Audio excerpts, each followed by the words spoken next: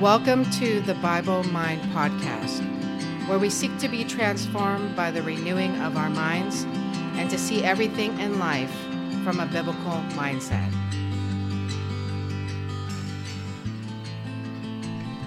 Hi everyone, Theophilus here. Actually, I'm back at home again. I went on a trip through the southern region of America, saw a lot of great cities, visited some museums, learned more about the Civil War and civil rights movement, things like that, visited the great state of Florida. I went all the way down to Key West, which is the southernmost point of the United States. It was an amazing trip. And just to let you know, while I was down there, I had zero problems with anybody. Most of the people that I met were really nice, courteous. Whenever you go into a store, you hear, yes, sir, yes, ma'am. So the South was just really a great area. I think that travel is important because when you hear different things about a certain place or region, I mean, you don't really know exactly what's happening until you either hear from somebody who's been there or you go there yourself. Because once you go there, you see for yourself and you recognize that many of the things that you've heard, maybe they were exaggerated or misleading. It could be anything. But I know for myself, while I was down there, I had no problems with anybody. They were great. I never felt really unsafe. Well, I mean, there was this one area, but it was kind of sketchy anyways. But other than that, it was a very positive experience. So I will probably interject different things in future podcasts of the things that I saw, the insights that I came back with, because whenever I travel, I would describe myself like a sponge. I'm really kind of open to experience things, to see things, to understand things, to recognize what's going on in the area, to hear people talking. You know, I ask a lot of questions of people I get into conversations with, like, what do you think about this?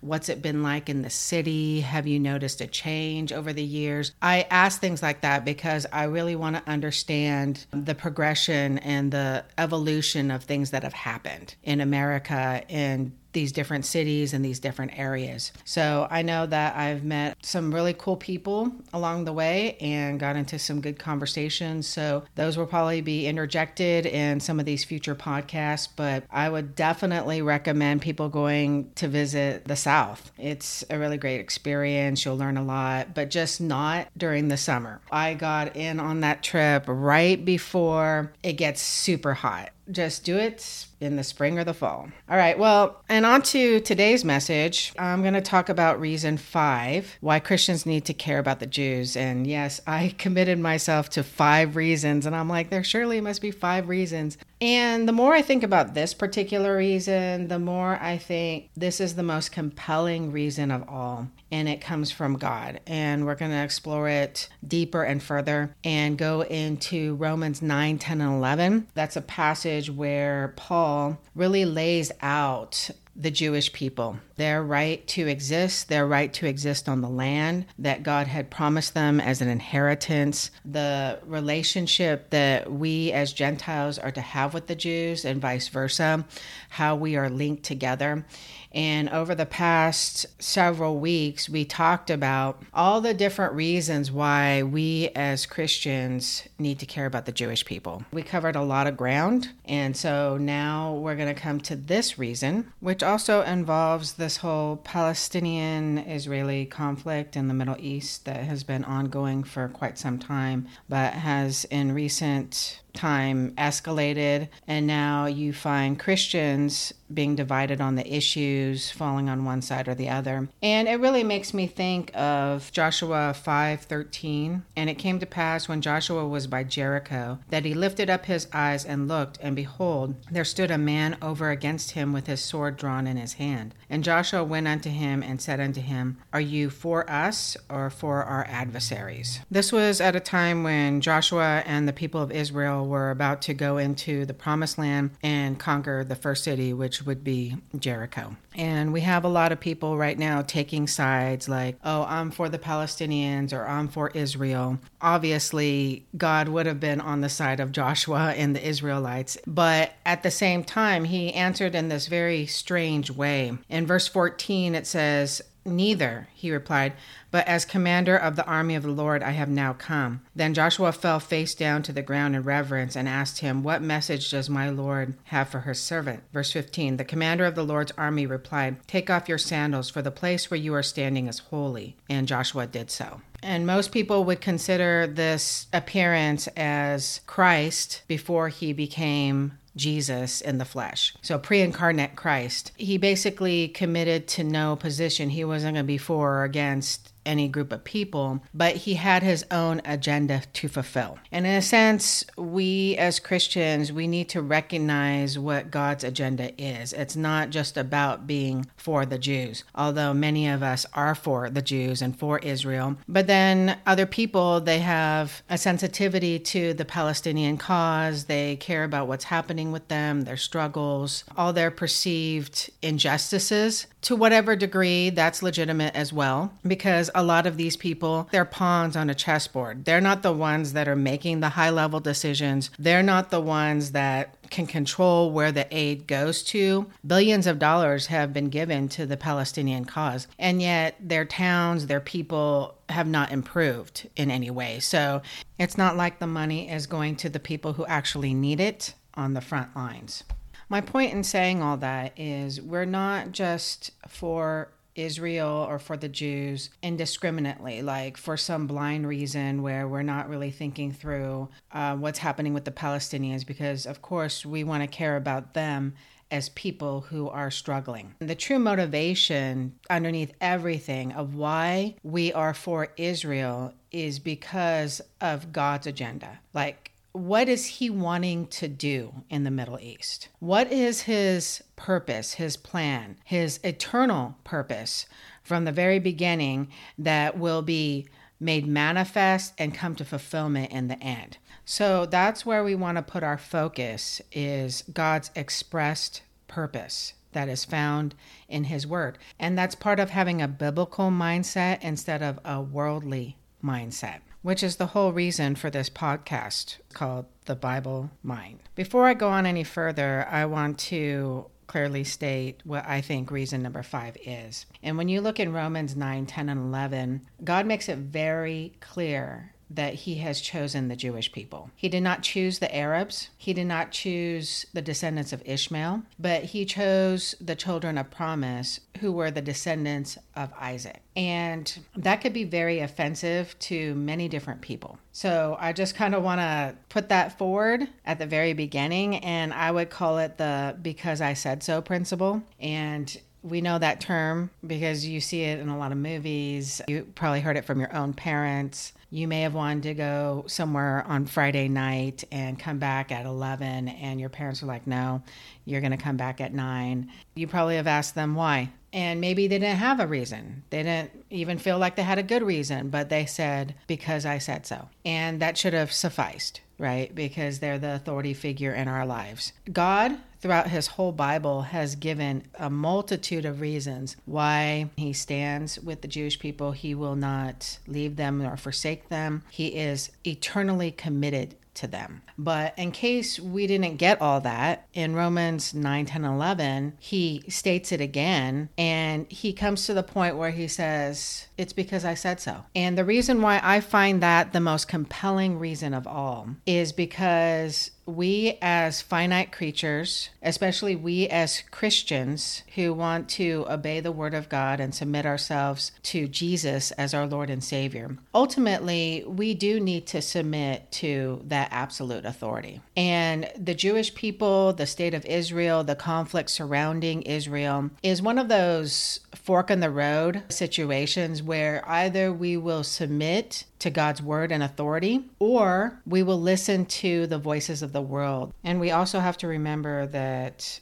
many of the people behind that movement, they have their own agenda. They have their own reasons why they're pushing for that whole Palestinian liberation. And a lot of it is because they want the nation of Israel to be destroyed. Looking back behind those people, we know that that's not just a human agenda, but it's a demonic and it's a satanic agenda, because Satan was behind the Holocaust. Satan is behind what's happening right now, this conflict between the Palestinians and Israel, to accuse Israel, to demonize Israel, and finally to destroy Israel. Because he doesn't want there to be an Israel. He doesn't want there to be Jewish people to call Jesus back into the land. Because Jesus did say in Matthew 23:39 to the Jewish people, to Israel, "For I tell you, you will not see me again until you say, 'Blessed is he who comes in the name of the Lord.'" So the reception of Jesus back into Israel by the Jewish leadership is a prerequisite for Jesus to come back. Obviously, Satan doesn't want Jesus to come back because he knows that when that happens, his days are numbered and it will foil all of his plans concerning the Antichrist and world domination. And I want to go into that passage in Romans 9, starting from verse 6 all the way through verse 23. I want you to be thinking about what God is saying right here.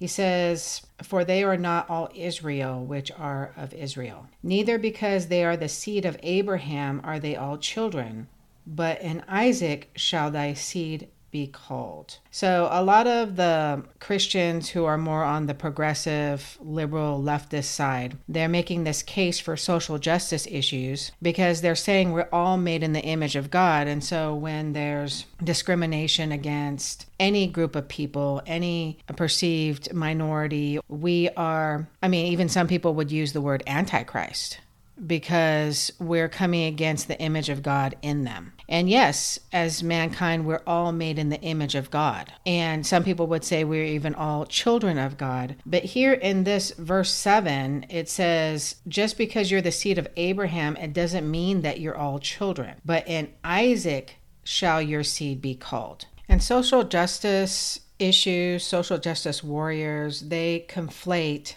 and that word means they bring two elements together that I would say don't necessarily fit together, but once you accept one, then you have to accept the other. So a lot of perceived minorities are minorities because of lifestyle choices and sinful practices that the Bible doesn't condone. But because people are saying, oh, well, that's a minority that's being discriminated against. Of course, we care about people being discriminated against or treated badly. Then we have to accept that minority and protect them. But in doing so, then we're asked to accept a lifestyle choice that the Bible does not condone. So a lot of these social justice issues, they combine the two, which is how you find Christians standing alongside Black Lives Matter activists, somehow justifying violent protest because they want to protect African American rights. Or you find Christians that are for the Palestinian cause, somehow defending Hamas and cooperating with a lot of what Hamas, which is a terrorist organization, is doing to fight, quote unquote, on behalf of the Palestinians. These are strategies that the enemy uses, and we don't have to buy into them. Like I've said for the longest time, I don't have to be a part of Black Lives Matter in order to care about African American rights. In fact, my trip throughout the South was very eye-opening. I knew about a lot of things already, but it just brought it home more, and then I understood in a deeper way all of the different wrongs that were committed against the African Americans from very early on, and even the Native Americans that were in the land, and the Americans making treaties with these Native Americans and then breaking them, and they kept pushing them west because they discovered more land that would be advantageous to them. So the Native Americans we're always getting the short end of the deal, and we're always being pushed out and the broken promises all over the place. So I understand and I care about those things deeply, but I'm not going to join myself to something that I don't agree with and that is Marxist in nature, which is the Black Lives Matter movement, or Hamas, that is a terrorist organization. They use terror in order to fulfill their ends. So in the same way, I think you could still care about the Palestinian people and their struggles without letting go of what the Bible clearly states about the Jews being God's people, the land that God had specifically given to the Jewish people, and that he is committed to fight for the Jewish people.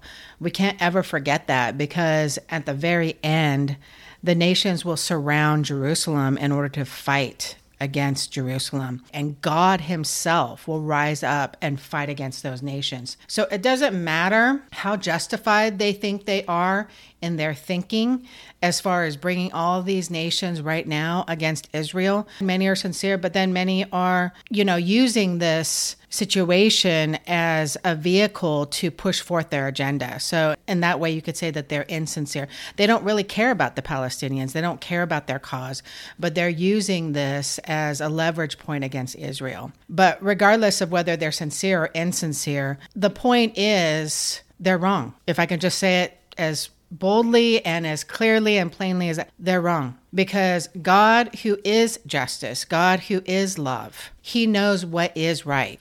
And he is basically stating that to us clearly from his word. Going back to our original verse that we had just read, it's through Isaac that his people shall be called. Few people know about this, but even in the Quran, the Muslim holy book, Allah is seen there stating that this holy land was given to the nation of Israel. So I just want to read one passage from there. It says, "Remember Moses said to his people, O my people, call in remembrance the favor of Allah unto you, when he produced prophets among you, made you kings, and gave you what he had not given to any other among the peoples. O my people, enter the holy land which Allah hath assigned unto you, and turn not back, for then will you be overthrown to your own ruin." And that's Quran 5:20 and 21. So just like many Christians in Christendom, the Muslims also have a replacement theology. Even though their own book, the Quran, says that Allah had given Israel this land, they feel too that Israel, the Jews, were disobedient, and they forfeited this inheritance that Allah had given them. And so now the Arabs are the chosen people, and they have the right to that holy land. So going back to that passage in Romans 9, that is, they which are the children of the flesh, these are not the children of God, but the children of the promise are counted for the seed. For this is the word of promise, at this time will I come, and Sarah shall have a son. So again, Ishmael's descendants are not children of God. They're not the children of the promise. And in Galatians 4, Paul, from the beginning of the church, he stated that there would be this great persecution of Ishmael's descendants against Isaac's descendants. In verse 28 of Galatians 4, "Now we, brethren, as Isaac was, are the children of promise."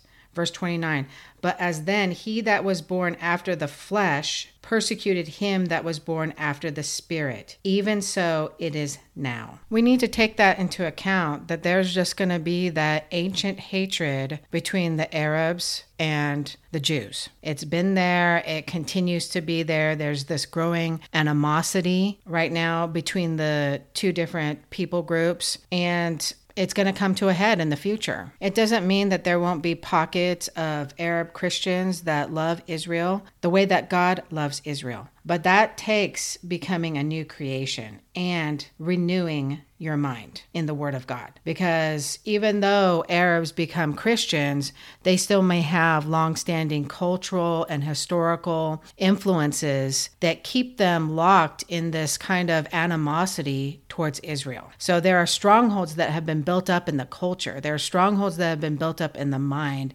because generations teach the next generation certain ways of thinking and feeling and interacting with the people groups around them. It's going to take the word of God to break through and to cause people to think the way that God thinks about these situations. And so I just encourage a lot of prayer for these Arab Christians as well, because I believe that many of them are sincere. They are coming into a relationship with Jesus Christ, but they have to let go of the cultural baggage, the historical baggage, the ancient animosities in order to embrace God's view of the Jewish people, which can only come from the Word of God. But that's the same for us here in America. A lot of people have been polling different churches as far as their view on the Israeli-Palestinian conflict. And you have a lot of older Christians that say that they are for Israel. They were raised in the church, and that has been the longstanding message, and that has been the longstanding position. But they're finding more and more that among younger believers, fewer of them are making a stand for Israel. More and more of them are supporting the Palestinian cause. I've read a few articles. There are certain things in common among this people group. One, these may be the young people that don't go to church as often. And two, they are more informed or influenced by a social justice view of the world rather than a biblical worldview. With all the different podcasts that we've had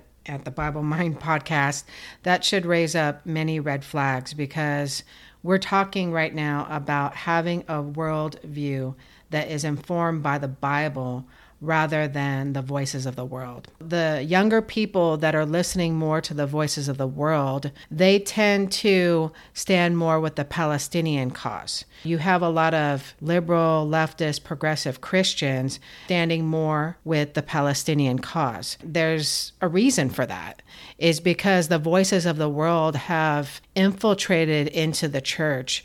And now you have a lot of quote unquote woke churches that they have the social gospel and they're all about social justice issues. But so very little of that is anchored by the Bible and the worldview that is presented by the Bible. That speaks volumes about what's going on and why there's a divide in the church. As we go further into the future, that divide is going to get stronger and stronger, because the Bible also says that Jesus will make a separation between the sheep and the goats. And if you look in that parable of the sheep and the goats in Matthew 25, the central point of that parable is how they, as individuals and as nations, treat the Jewish people. It's imperative that we cling to the Word of God and that we really do have God's mindset about the Jewish people and Israel. Because a lot of people in the church, they are falling away from that biblical worldview. It doesn't surprise me that a lot of these college-age students are standing more and more with the Palestinian people rather than the nation of Israel and the Jews. I always think about words and what they mean. Whenever anybody wants to know which university you went to,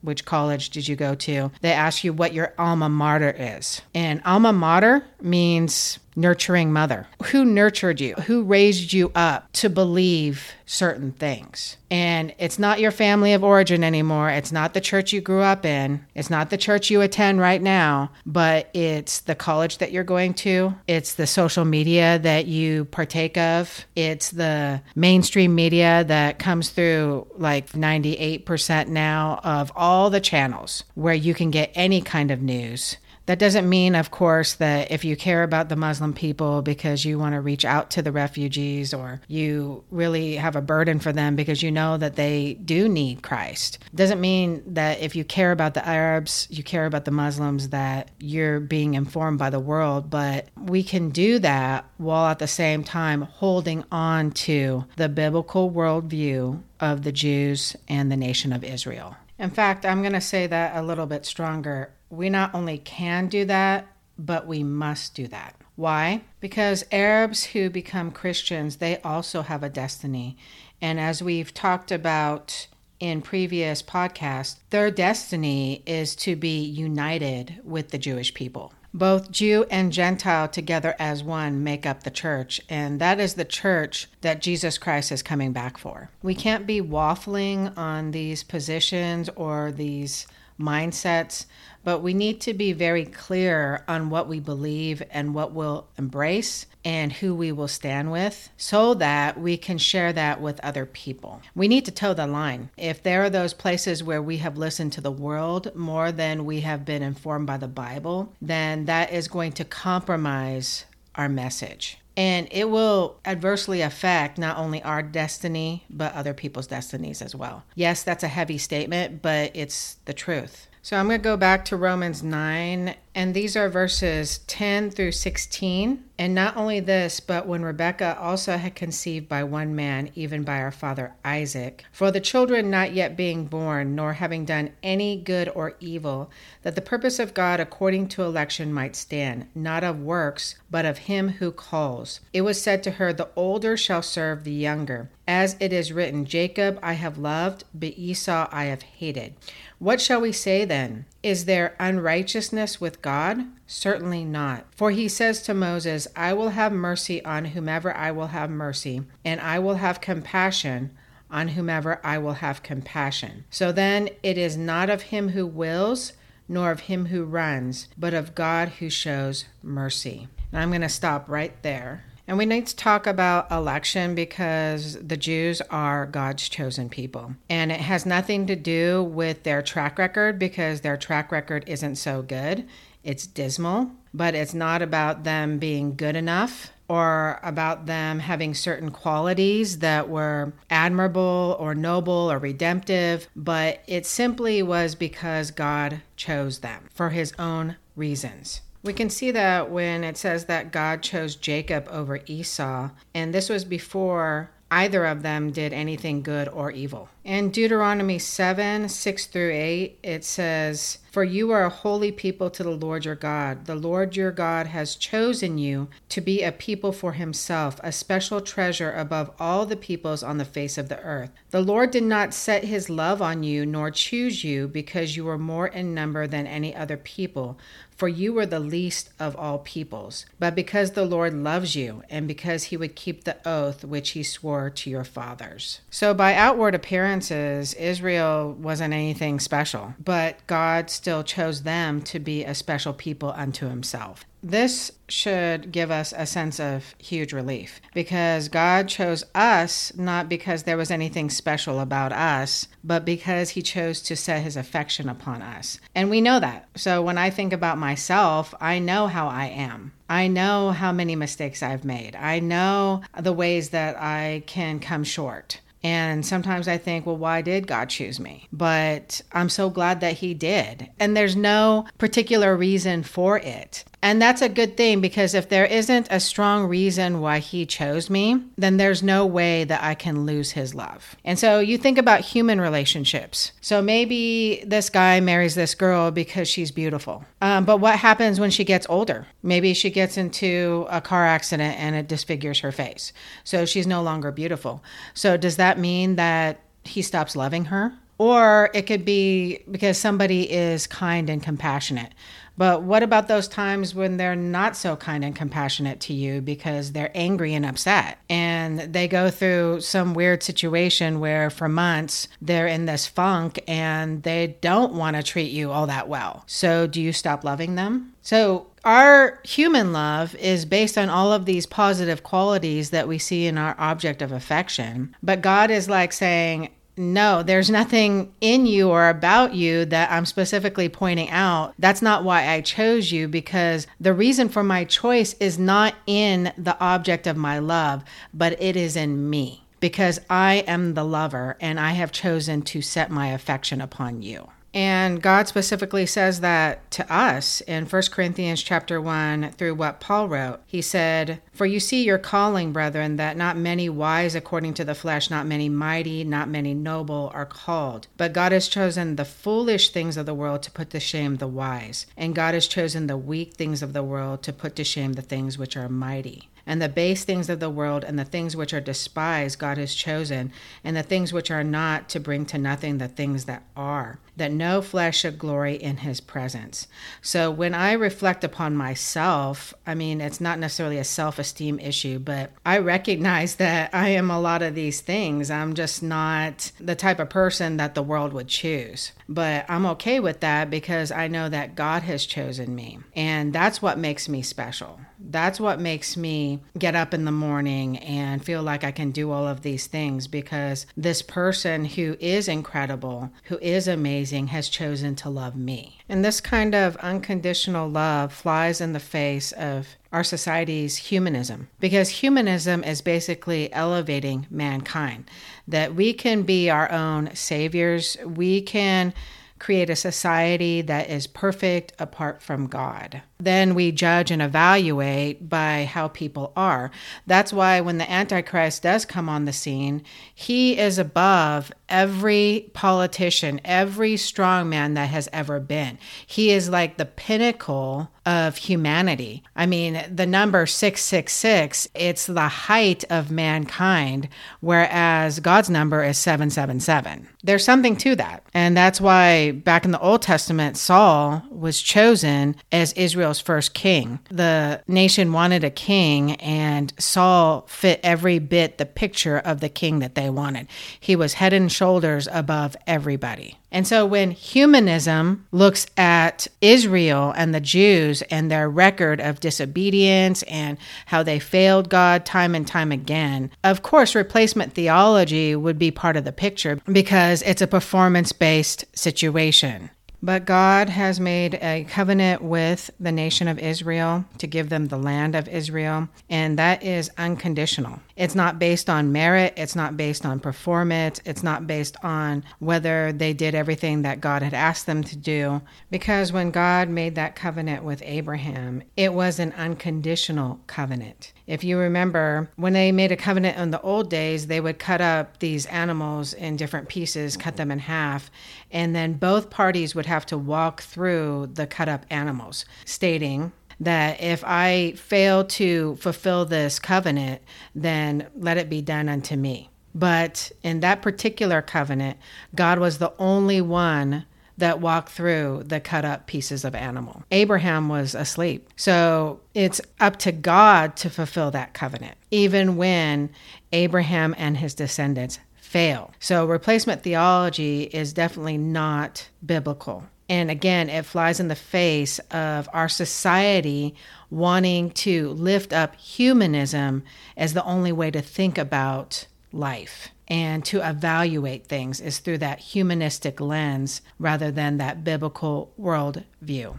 And we need to remember, too, that humanism is human-centric, not God-centric. And the Bible presents a worldview that is God-centric, not human-centric. It presents a worldview that has an absolute authority, not subjective opinion and experience. So again, we have the world and God at polar opposites. It doesn't mean, of course, that God doesn't care about human experience, human emotions, how people feel about different things that happen, but he is the absolute authority. Even in the midst of this podcast, I didn't even get to the because I said so part, but that will probably happen next week in part 2. I just hope that this has laid a good foundation for us to get to that point where we talk about that and why it's so important to embrace that cross, because it is a cross for human nature. We do have that humanistic streak within us where we feel like we can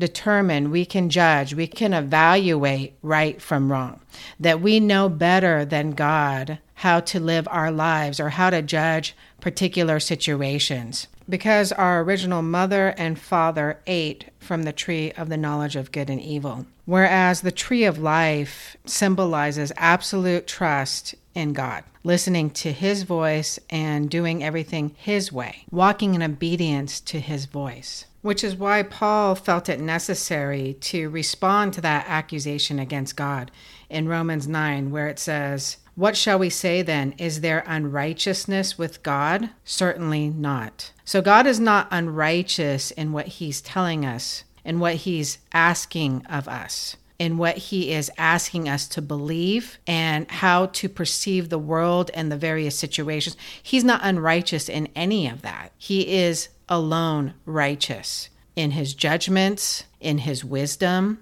And so that is what I embrace, and that's what I'm encouraging everybody else to embrace, even in the midst of these simple situations, but they do have their complexity. So I hope that you will consider, you will review, you will think through everything that was shared, because this is a major deal in today's world, and it is a major deal in the heart of humanity. Thank you for listening. I appreciate every single one of you, and I hope that you will return next time as we continue on with this topic.